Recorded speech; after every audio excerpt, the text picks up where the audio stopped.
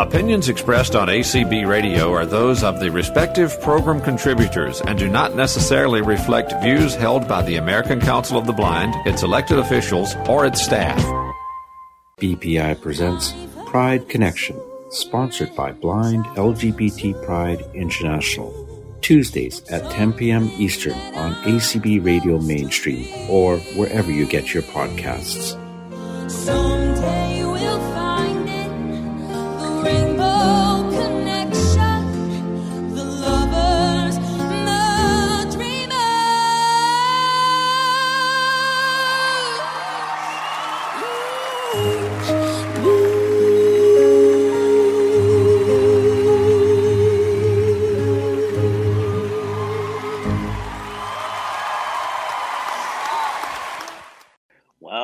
Welcome to Pride Connection. That was BPI member Richard Marion introducing us. That was Richard. And as we have said for the past couple of weeks on the show, if you would like to feature your voice on our opening and closing, hit us up on the discuss list and Byron will hook you up. I am your first host, Anthony Corona. As always, I am here with President Gabriel Lopez-Cafati. Hey everyone, welcome to Pride Connection. Vice President Leah Gardner. Hey everybody, welcome to this evening's program. A little bit of housekeeping. We will be celebrating the holidays for the next 2 weeks, so you will hear replays if you hit us up here at 10 o'clock on Tuesday or the replay times. But we will be back in the new year with a set of shows that will knock your socks off. But tonight, our topic is our newest community call, one of our newest members, and our virtual convention. Leah, why don't you introduce us to our first guest? All right. Well, this evening, we are very thrilled. We are very thrilled to host Desiree Christian on our program. I guess in mid-September, Desiree proposed to us offering a sexual wellness and sexual health community call. And since that point, I think the first one was in early October. And I know since that point, a lot of people from the ACB community have participated. And so we are going to engage in some conversation revolving around that and hoping to get some more people from the GLBTQI community involved. So welcome to the program, Desiree. Thanks. I appreciate the invitation. We are so thrilled to have you. But before we jump into the call itself, why don't you tell us how you got to BPI and a little bit about yourself, where you're from, and again, how you got to BPI? Sure. Okay. So I am from Portland, Oregon, originally from Northern California. And oh man, he asked me a bunch of questions. They went out my brain. So I'm from Portland, Oregon. I have been a member of ACB for many years, mostly just working with my local and state chapters. Affiliates, I suppose, if you want to get all technical. And then July happened, and because convention was virtual, I was able to go, and it was freaking awesome. So I found out about Next Generation, which I promptly joined them as a supporting member, because at age 40 with Next Gen, you become a supporting member, which means you cannot hold a chair, you cannot hold office, but it doesn't mean you cannot absolutely be super active, which I am. I'm currently on 2 committees, but I'm going to be cutting back, so I'll just be on 1. Let's see. So at the beginning of COVID, our state was actually one of the first states to start having community calls. And so I started hosting those via Zoom for our state, and we originally had them on Tuesday evenings and then Friday mornings. And about a month or so, we cut back to just Friday mornings because some of us were getting kind of burned out. And also, of course, I had been going to all these community calls, and there's a lot of community calls. And I was really kind of shocked and surprised to find out how conservative a lot of the people out there on these community calls were. I'm very privileged in where I live, where I'm totally pro pretty much everything. And I've always considered myself an activist, but I've never actually had to really follow through too much because I just live in an area where that's not a deal. It's so not a deal. And I found myself quite often, people would start to say some pretty negative things, and I would just cut them off. I'd be like, why are you even saying this? If this person or this kind of person was in the room, would you be saying these things? Well, no. Okay, then why are you even going here? This is so not okay. And it just, time after time, encountering folks who, out of ignorance and or prejudice, were just, so totally unaware of the LGBTQ plus community and how, some of their interactions affects people. Because on the flip side of that, I know several people who are and or were not terribly engaged in ACB anymore, or they felt like they had to have a crowbar separation between their ACB person and who they are outside of ACB. It's like they did not feel free to share that. And I went, this is really dumb. This is super dumb. So I looked around and I went, well, I don't know that Next Gen's ready to have a big, bold presence, but who will be? So I emailed and or messaged whoever was in charge of BPI and said, hey, what do you guys think about this? Thinking in my ignorance that y'all would have somebody more appropriate than me, because I happen to be a cisgen, straight, super curious woman, super curious. So I figured there'd be somebody you guys know who'd do all the things and I could just show up. No, hey, how do you want to host it? And I was like, oh, sure. Well, let's do a little housekeeping and let our listeners know that a cis person is what we consider an ally. A sighted person would be considered an ally. So first and foremost, we wanted your membership. We wanted your energy, and we wanted your presence and idea. And so if we're going to get all that, might as well tap you as host as well. Right? So a little bit of self-enlightened interest, eh? Well, it was interesting because, at the time I was watching, Anthony go back and forth, with you and all these workshop ideas. And I saw it kind of grow from this sort of little, this idea to this really robust, proposal, for workshops, with consent and attraction and flirtation and just so many different variables to it. And the participation, at least it seems like with the ACB community, has been really thriving. I consistently get on average around 20 people an evening, if not more, sometimes a little less, depending, Yeah.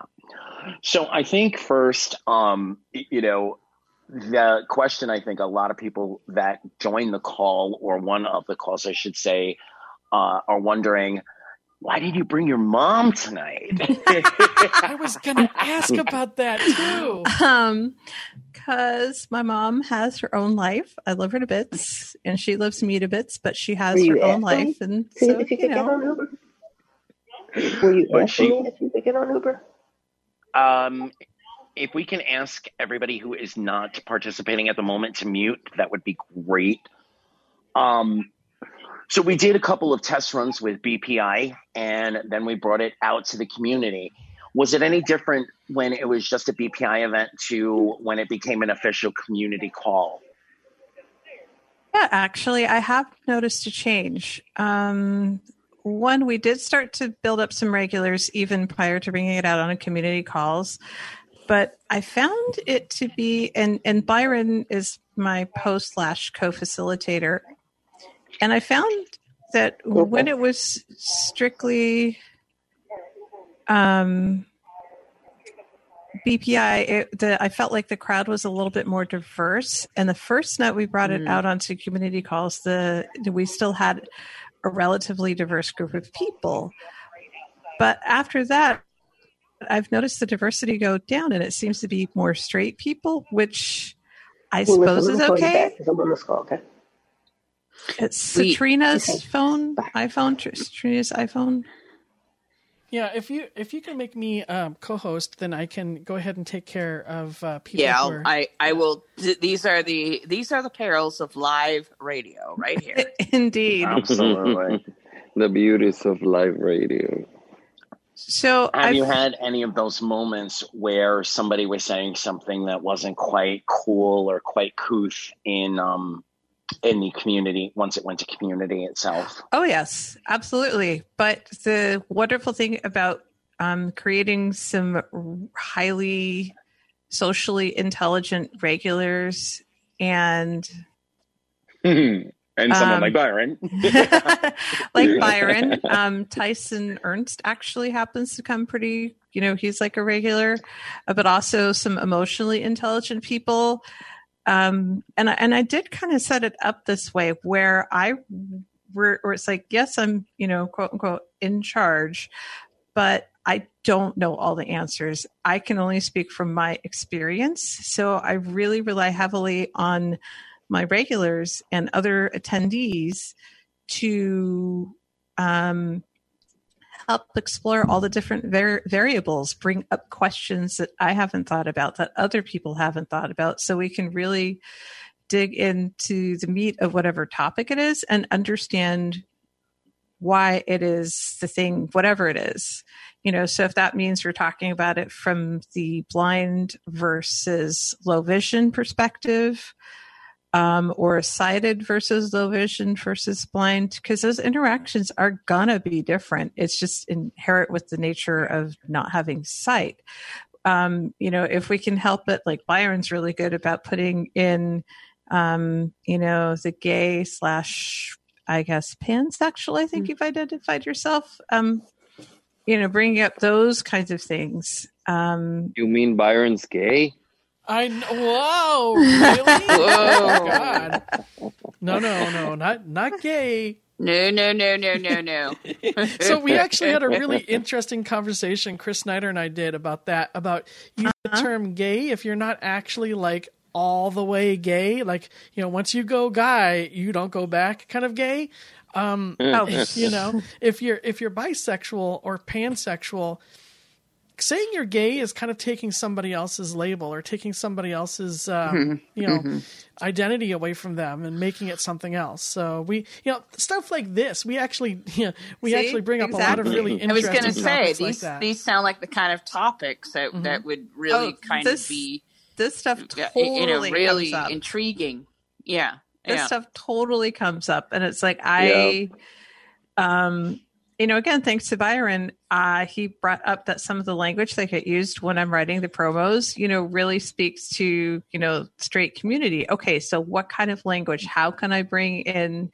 Because I really do intend these calls to be super diverse. Like, I want to hear from everybody, because this is how we learn. This is how we grow. This is how we can arm ourselves. So when we go out into when coronavirus is over, the regular community, we have knowledge, we have information, we have a bit more confidence to deal with whatever it is that, whatever human interactions life throws us.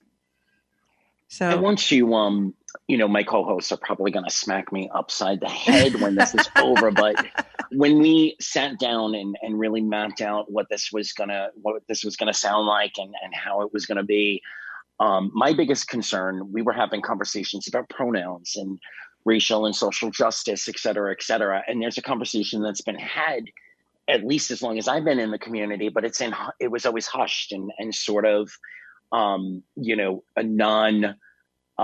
it wasn't an open conversation. It was small conversations in corners about consent and about inappropriate behavior, et cetera, et cetera. And my firm standpoint was, we're not going to put our name on this unless that is a huge component and a piece that is always talked about. And it's weird. The universe works in strange ways. And it seems to be over the last couple of weeks that we're starting to see a Me Too like movement in our community, because people are stepping up and stepping out with experiences that they've had that have not been appropriate, that have also at times been rather disturbing. So and I keep hearing about those and am observing that there still is a lot of pushback from, the community at large from that. And I'm like, this is dumb. What is wrong with you people? I just, yes. And I have to say something. I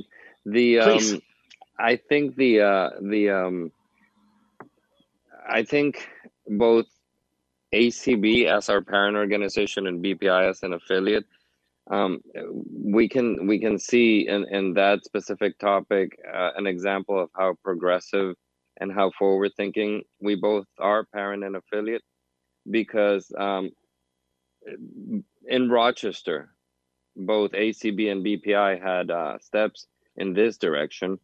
BPI, we hosted a workshop on specifically the Me Too movement and consent. Sadly, it was not so well attended.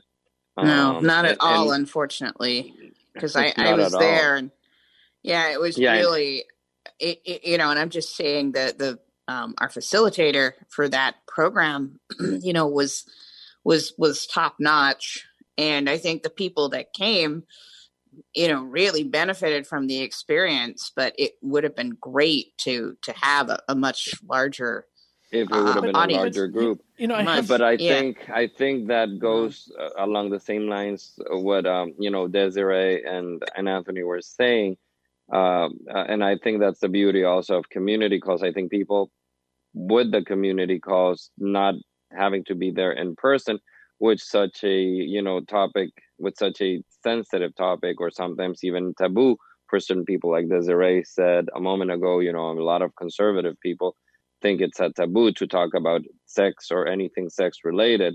So I think with the community calls, that has opened a little bit more flexibility for people to join and kind of just like listen in the background and kind of gauge their level of comfort and then participate a little bit more.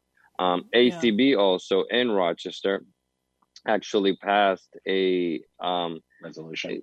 It was a resolution, that was specifically around behavior and unwanted physical proximity in ACB gatherings. So those two things happened in Rochester, and I think we had been seeing that trend, and people wanting to talk about it but not wanting to talk about it at the same time.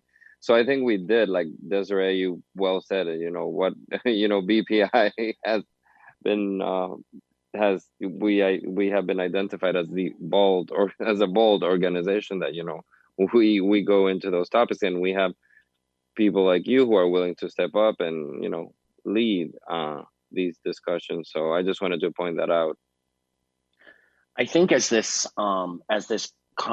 global conversation, and when I say global, I mean the community at large, low, no vision community, as this goes forward, there's going to be more and more stories. There's going to be more and more people that want to speak and want to establish what's okay and what's not okay, and how do we read cues, et cetera, et cetera. So some of the topics that have already been covered are going to be brought up over and over again. But I'd like to ask for Gabriel and myself, it's a little bit less likely to happen for us than it is for you, Leah and Desiree. If you could speak for just a moment about people having experiences, having had feelings, et cetera, and needing a place to speak about it, and what BPI and most especially the sexual wellness and health conversation community call, et cetera, can offer. Why don't you jump in first, Leah? I think it's just imperative for people to have a safe space like that. That's actually a term we haven't discussed, but I think one of the most critical aspects of this is that it gives individuals who want to, who want to discuss those issues, who want to ask questions, that want to have sort of a non-judgmental environment to talk about attraction or flirtation or fantasies, fantasies or consent, an environment to do that. And I think that's probably the most important facet, is just that it opens that venue for people. And it kind of seems like, given the numbers that have been joining, that's something that carries a lot of meaning for folks.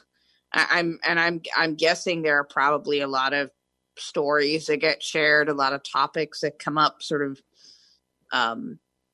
repeatedly, but people probably, I'm gonna make a guess here, that people really feel safe during these calls to keep coming back and share and ask questions without any kind of judgment being attributed to anything that they ask.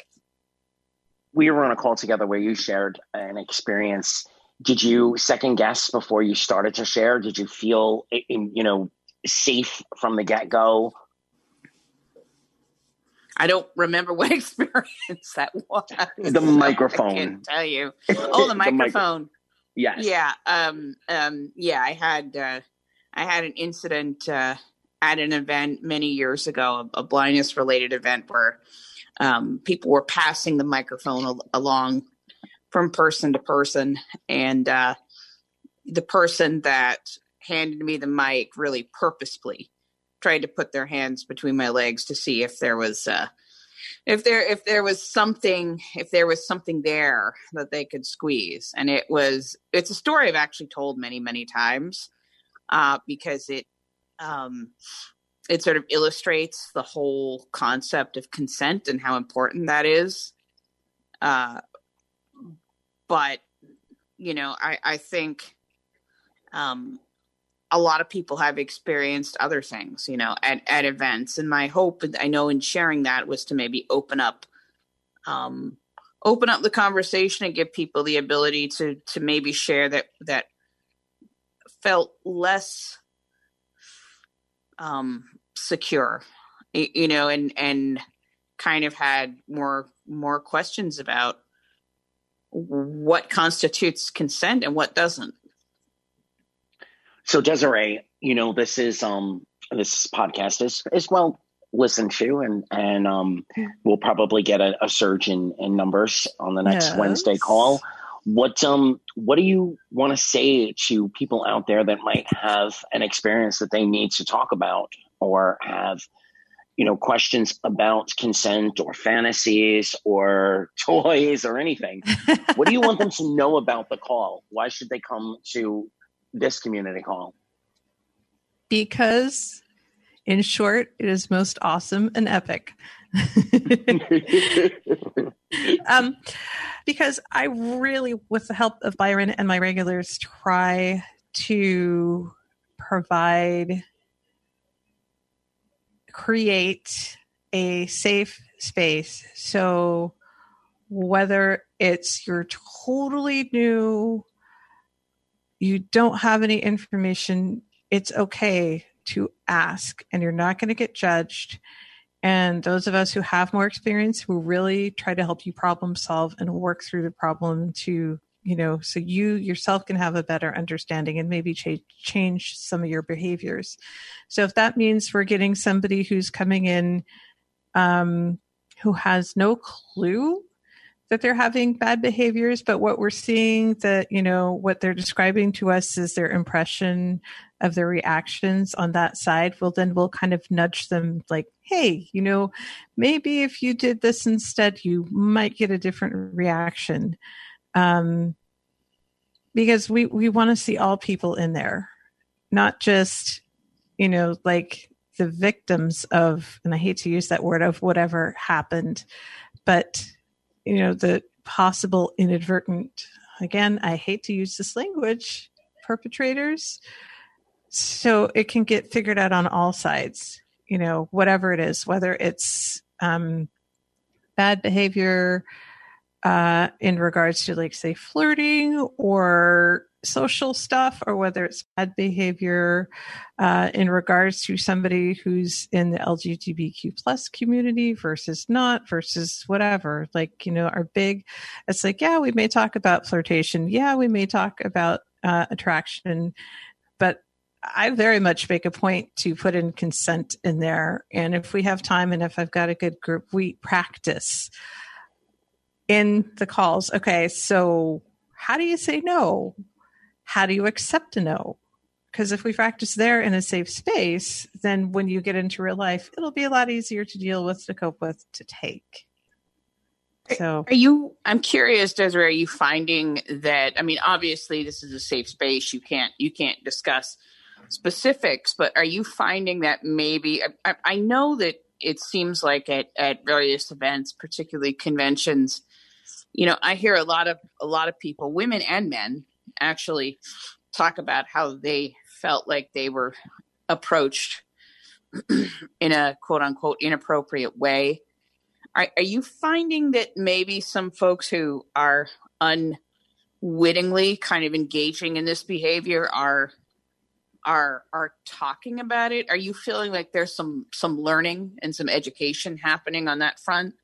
Yes, I do. I feel like on average we get, and Byron, correct me if I'm wrong, I feel like on average we get at least one or two inadvertent perpetrators, just about every call we've had. Now, I could be totally misreading it, but that's my impression. Yeah, I mean that. Yeah, I think people sometimes take harmless comments in their mind.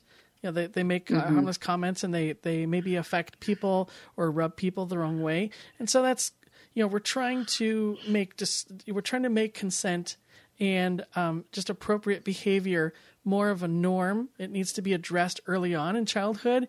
It needs to be addressed repeatedly, even in adulthood.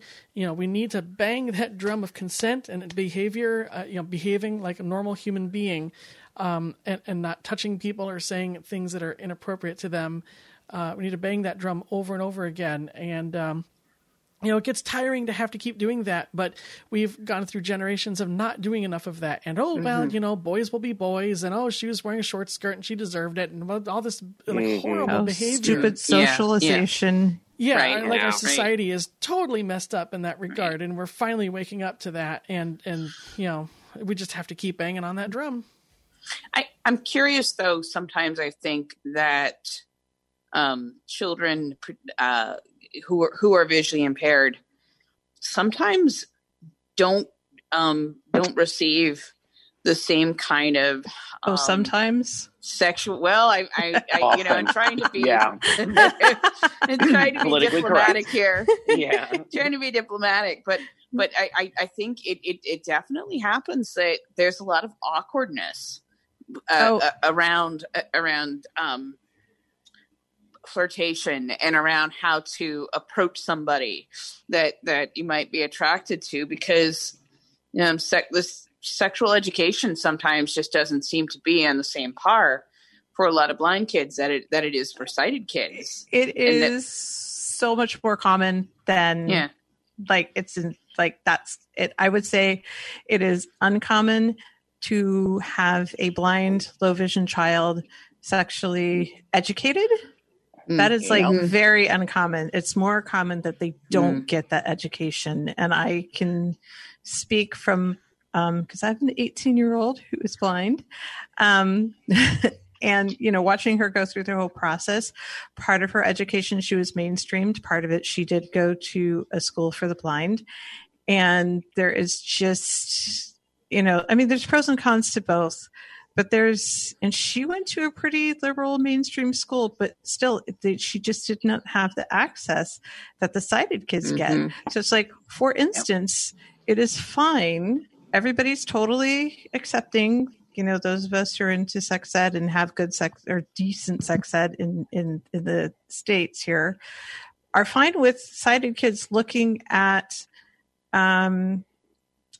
you know, the genitals of the opposite sex, et cetera, et cetera. But if you suggest you get a 3D version of that, even the most liberal-minded of folks, there's this gut reaction of, are you kidding? Like, no, right? But it's like, okay, so how else are these blind visually kids supposed to get this? Like, what is, you know, so it's like, you know, that was part of also why I wanted to start these talks, is because it's just like the accessibility of this stuff for the blind community. It's, you know, particularly if you grew up low vision, grew up blind, it's just, it's severely lacking. You know, I got a really rare opportunity when I was a kid. I was going to the Foundation for Blind Children, and we were going through this independent living program, like in the late 90s.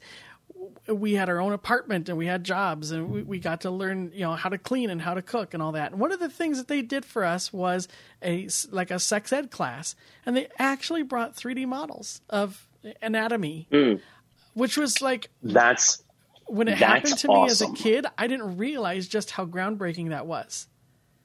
You know? Yeah, I had a conversation after our first call, which was just a BPI call at that point, but we had opened it up to Next Gen as well. And I had a conversation offline with someone who had told me that they had attended, one of the summer camps. And part of the program was supposed to be a health, quote unquote, health that had to do, you know, some of it had to do with sexual topics.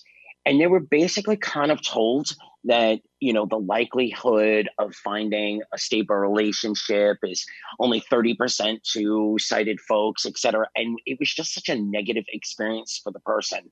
And I'm like, wow, you know, it's horrific. The expectations that are lowered for certain communities just because there's a difference. A differently abled person can't be sexual, shouldn't be taught, you know, the things that I obviously only lost my sight 4 years ago, that the rest of us all learned growing up. No, that's not okay. And it's not acceptable. And real quick, it's definitely time to make a disclaimer. Our calls are private. They're a safe space. They will never be broadcast on any of the ACB radio channels. And it's like Vegas. What happens in the calls stays in the calls. And that's something that we all expect. And I think, Desiree, we make a point of saying that at every call, right? Yes. Well, it's certainly implied anyway. So what can we look forward to in the next couple of calls? What topics are you gearing up? Well, tomorrow I decided to be brave and bold and just flat out call the call sexual wellness. And from here on out, it will be labeled in the community calls as sexual wellness, and then it'll have its topic. So tomorrow evening, we're going to look at what exactly that means. What does it look like for everybody?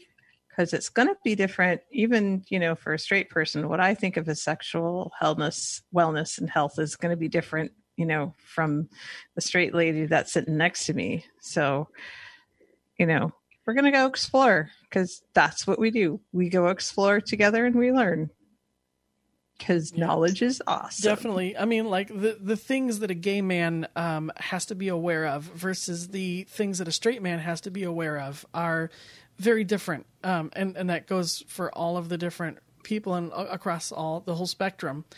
there's just different medical concerns that we have to be aware of and procedures and stuff. So, just the health side of it, like, the precautions that you need to make and stuff are different depending on where you're coming from and who you're, having relations with. Gabriel, you've been awfully quiet. Do you have any questions or comments? Well, I just wanted to say that I love how this idea took off, and how we have now transitioned into a community call, because like Desiree said earlier, it's a matter of education, and when we all need it. I also find it interesting how I see these community calls in this series as a flip side of, another of BPI's initiatives. We're well known for our Dare to Share parties. And I just see it as, I said the flip side. I shouldn't say the flip side. I wanted to say more sister, but I wanted to say the PG sister of Dare to Share. So, we all, whoever has been at Dare to Share, I cannot say much about it because obviously it's always a safe space, and we, same deal. What happens at Dare to Share stays at Dare to Share. So I'm not going to say any specifics, but everyone who goes to Dare to Share will know that, or, we let people know that it is going to be very, very bold, and that people are in, it's more on a joking, but at the same time expressing and asking and commenting and sharing experiences. So I see this as a more structured and more PG version of our Dare to Share. So I love it. I love the concept, and I love that that Desiree has taken upon the task of leading, and Byron, and we this is another of the topics that I love to see BPI bring to the community, because it's one of the topics that needs a lot of coverage and needs a lot of dissemination, because many people, I think genuinely most people who have misconceptions or misbehaviors do it out of ignorance than out of an ill intention. So I think this is great, because education is light in the darkness. So it's great, and I really encourage people to come on and join, and gauge your level of comfort. You don't have to participate if you don't want, but definitely you can learn. Byron, I know that we have a couple of guests that are kind of hanging out in the background. If there's anybody that wants to make a comment or ask Desiree or any of us a question, please raise your hand, and Byron will let us know that you want to join. Desiree, have you thought about having a call topic surrounding teaching your children how to read cues, and more, also sistering with or partnering with that, how to gauge your body language to convey what it is you want the room or the world at large to know, as a young blind person learning how to match what their body language is saying to what they're feeling and thinking? Not specifically for children, but that gives me food for thought for a topic in the coming year. But we address that stuff just about every call, in terms of adults, young people, what they've experienced, because we usually get at least one person that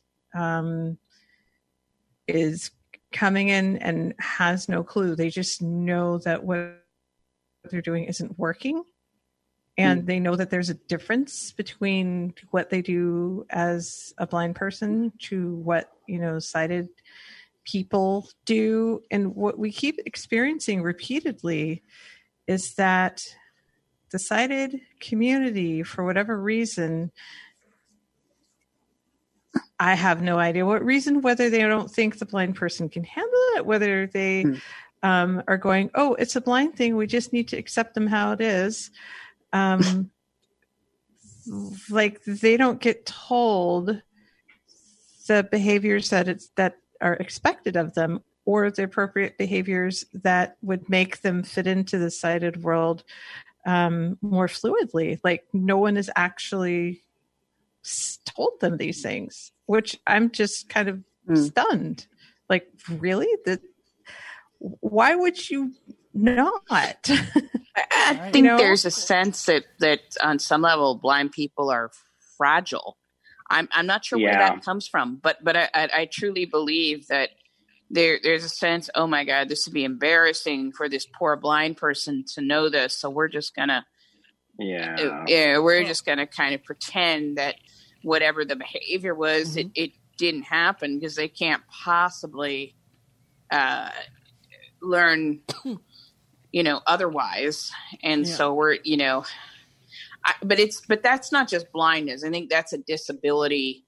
That's sort of like a sense about disability in general, that there's a fragility surrounding anybody with a disability, that they maybe can't handle certain kinds of information.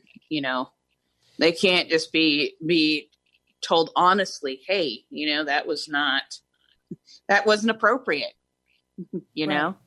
No, so they end up coming to us pretty frustrated, and they're like, how come they're just frustrated that nobody told them, clued them in, gave them this information that, so they've been doing this, that, and the other for years, and nobody's clued them in. And so there's a lot of frustration that we hear when they're going. There's also a lot of frustration from blind people because they can't figure out why are they not having success in getting dates.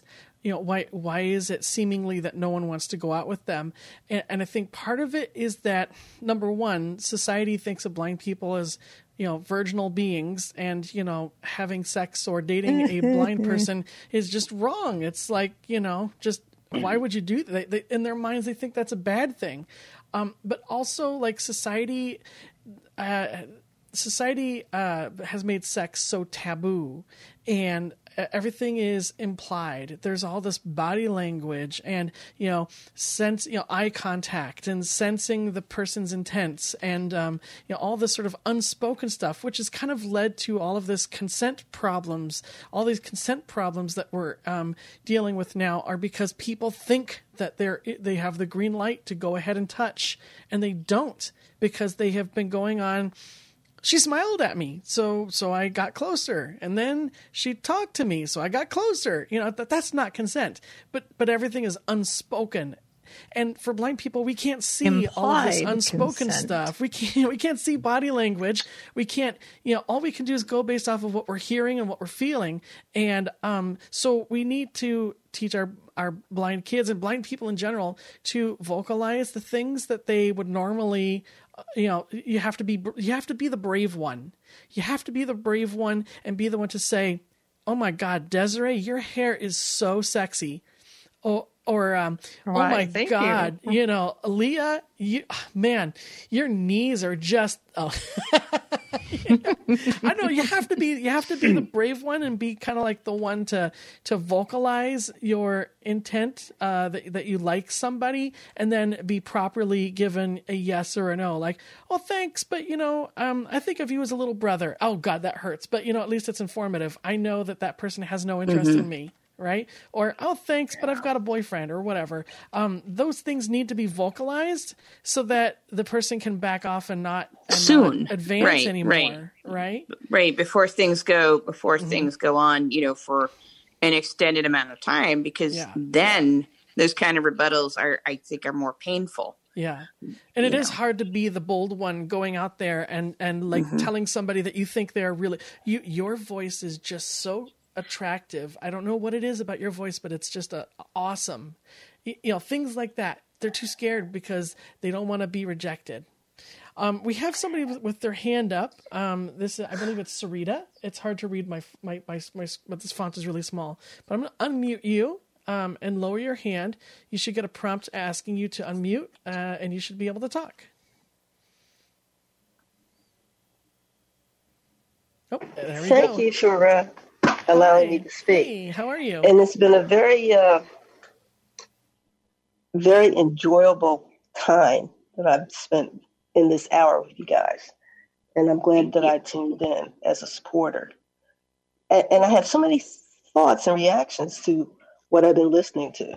And I was very happy to hear Desiree talk about, in the middle of the call, that this is a safe space.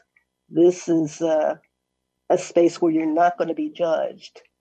And one of the things that I would hope to add to this is that whenever you're doing something like this, where you have this type of open conversation with this type of space where people can be vulnerable, it's important to let people know, because you may get some callers or some who want to participate who you sense that maybe this is not a space for them, because maybe what they're dealing with is psychologically outside of your parameters for the call, and they may be more appropriately suited to be referred to a professional counselor. Because you want to be careful. I am a geriatric counselor, so I have a counseling background, and you want to be careful about that, because this is not what you're doing. That's a great point. This is not what you're doing. ACB, the parent organization, we have disclaimers that are played on some of the shows and some of the calls. And I think that we, as much as it's a safe space and we want to support each other and so on and so forth, we do try to make sure that everyone knows we're not, there are no trained counselors. Right. This is not, a full on therapy session. This is just for us to explore conversations. But that is a great point. And thank you. I would encourage you to say those things up front, though. Well, tonight's not the actual conversation. I don't know if you realize we're it's our Pride Connection. We're on the radio right now. We're highlighting the call because we've gone to community calls recently. So now it's open to all of ACB and friends of ACB if they want to check it out. Even with that though, you may still get people coming here in this space who you may recognize that need that. But that's another thing. The other thing I want to say is everything that has been shared has been so awfully powerful that I was thinking to myself, wow, there are several chapters that should be written out of this dialogue for parents of children, for young adults, for teens. I was once involved with a group of women with disabilities.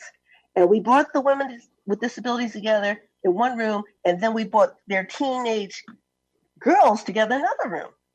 And we made the assumption that the women with disabilities knew enough about their life and their disabilities that they could help their children who had disabilities.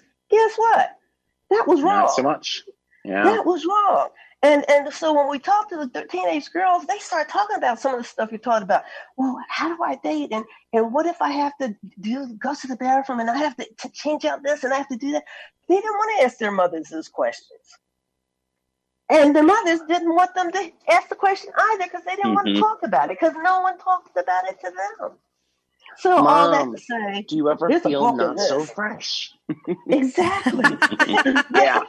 I always wanted to meet someone that actually had that conversation with their mom.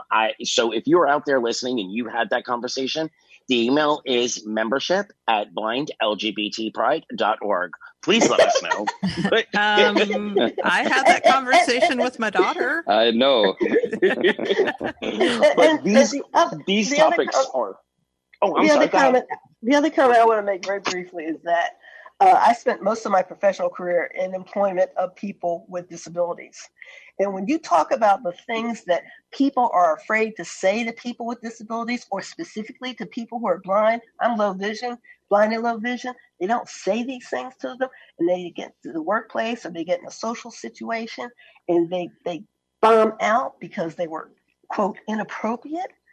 Well, keep in mind, for years, blindness was the number 1 or 2 most feared disability. So therefore, Yeah. no one wants to hurt the feelings of a person they fear.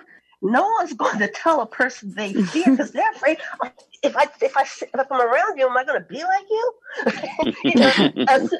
Association. You become, ABA by association. You must be blind or low vision. All that to say, wonderful space, wonderful time, and I'm looking forward to other conversations. Thank you for. It's always great to hear your voice, Sarita. Thank you.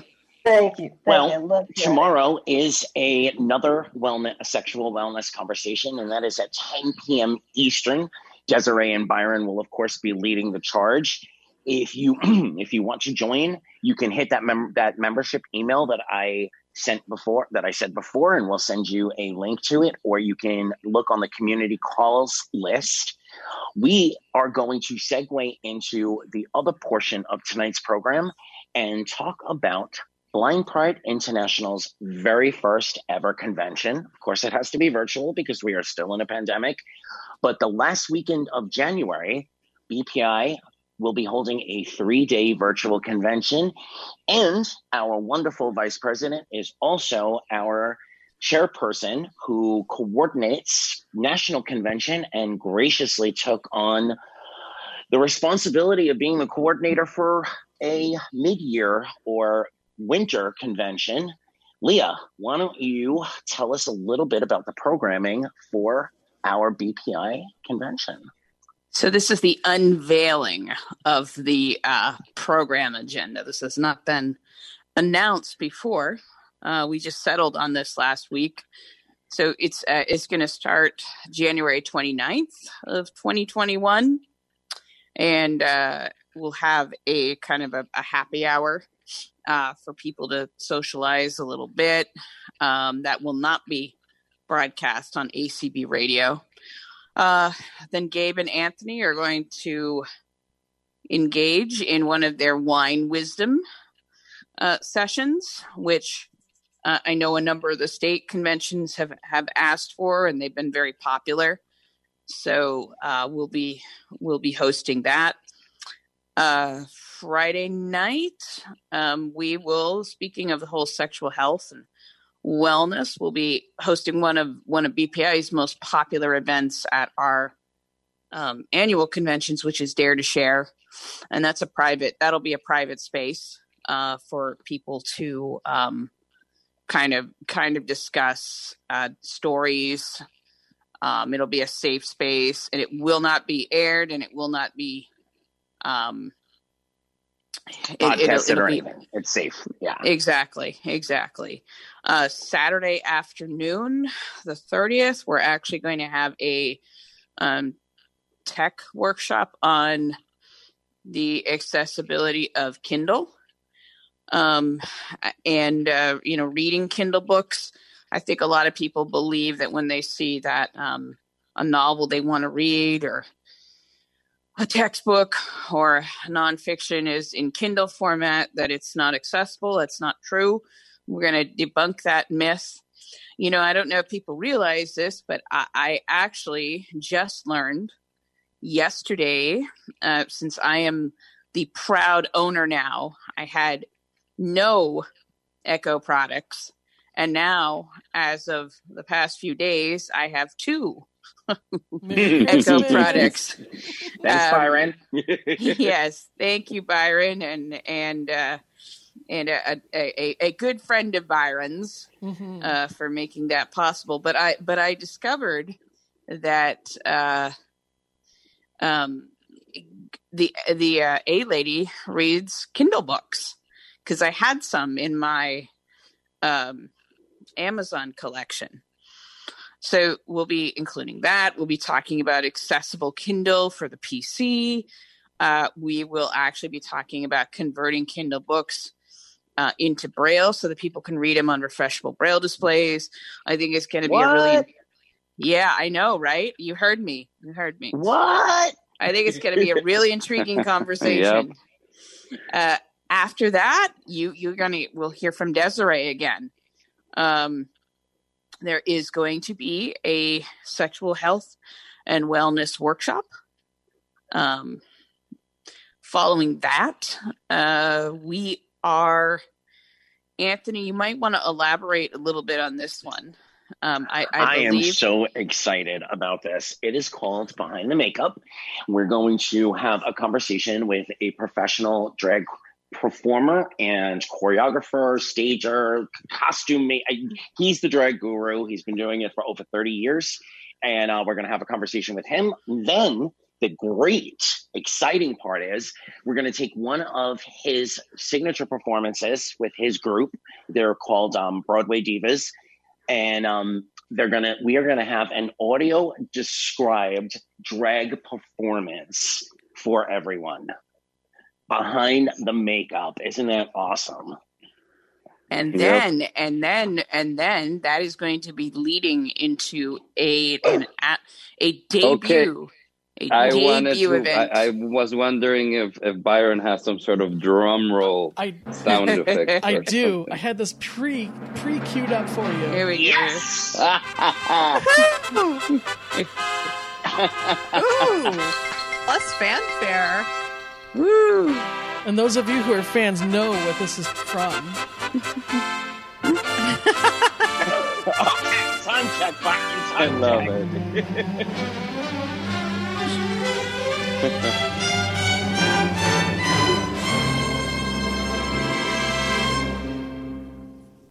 I'm not sure how I can possibly follow that up. Oh, the anticipation. I know. So in 1975, the year I was born, by the way, there was a movie released called The Rocky Horror Picture Show.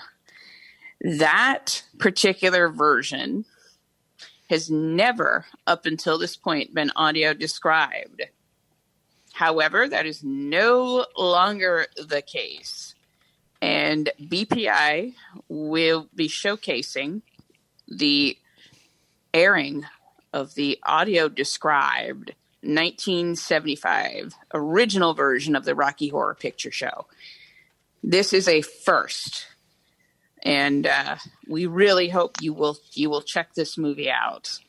A lot of work went into the description. It's very exciting.